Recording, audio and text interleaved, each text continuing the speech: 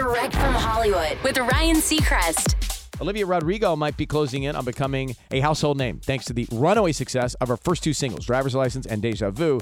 But the reality is she's also an actress with a string of hit Disney shows under her belt as well, and an aspiring fashion designer. Although at first she worried that the massive success and impact Driver's License had might stifle her overall creativity, she now realizes it's done the opposite. She tells Elle, quote, "This song has given me a lot of confidence in my voice. I think it's really helped me hone in on what I like about myself and my art.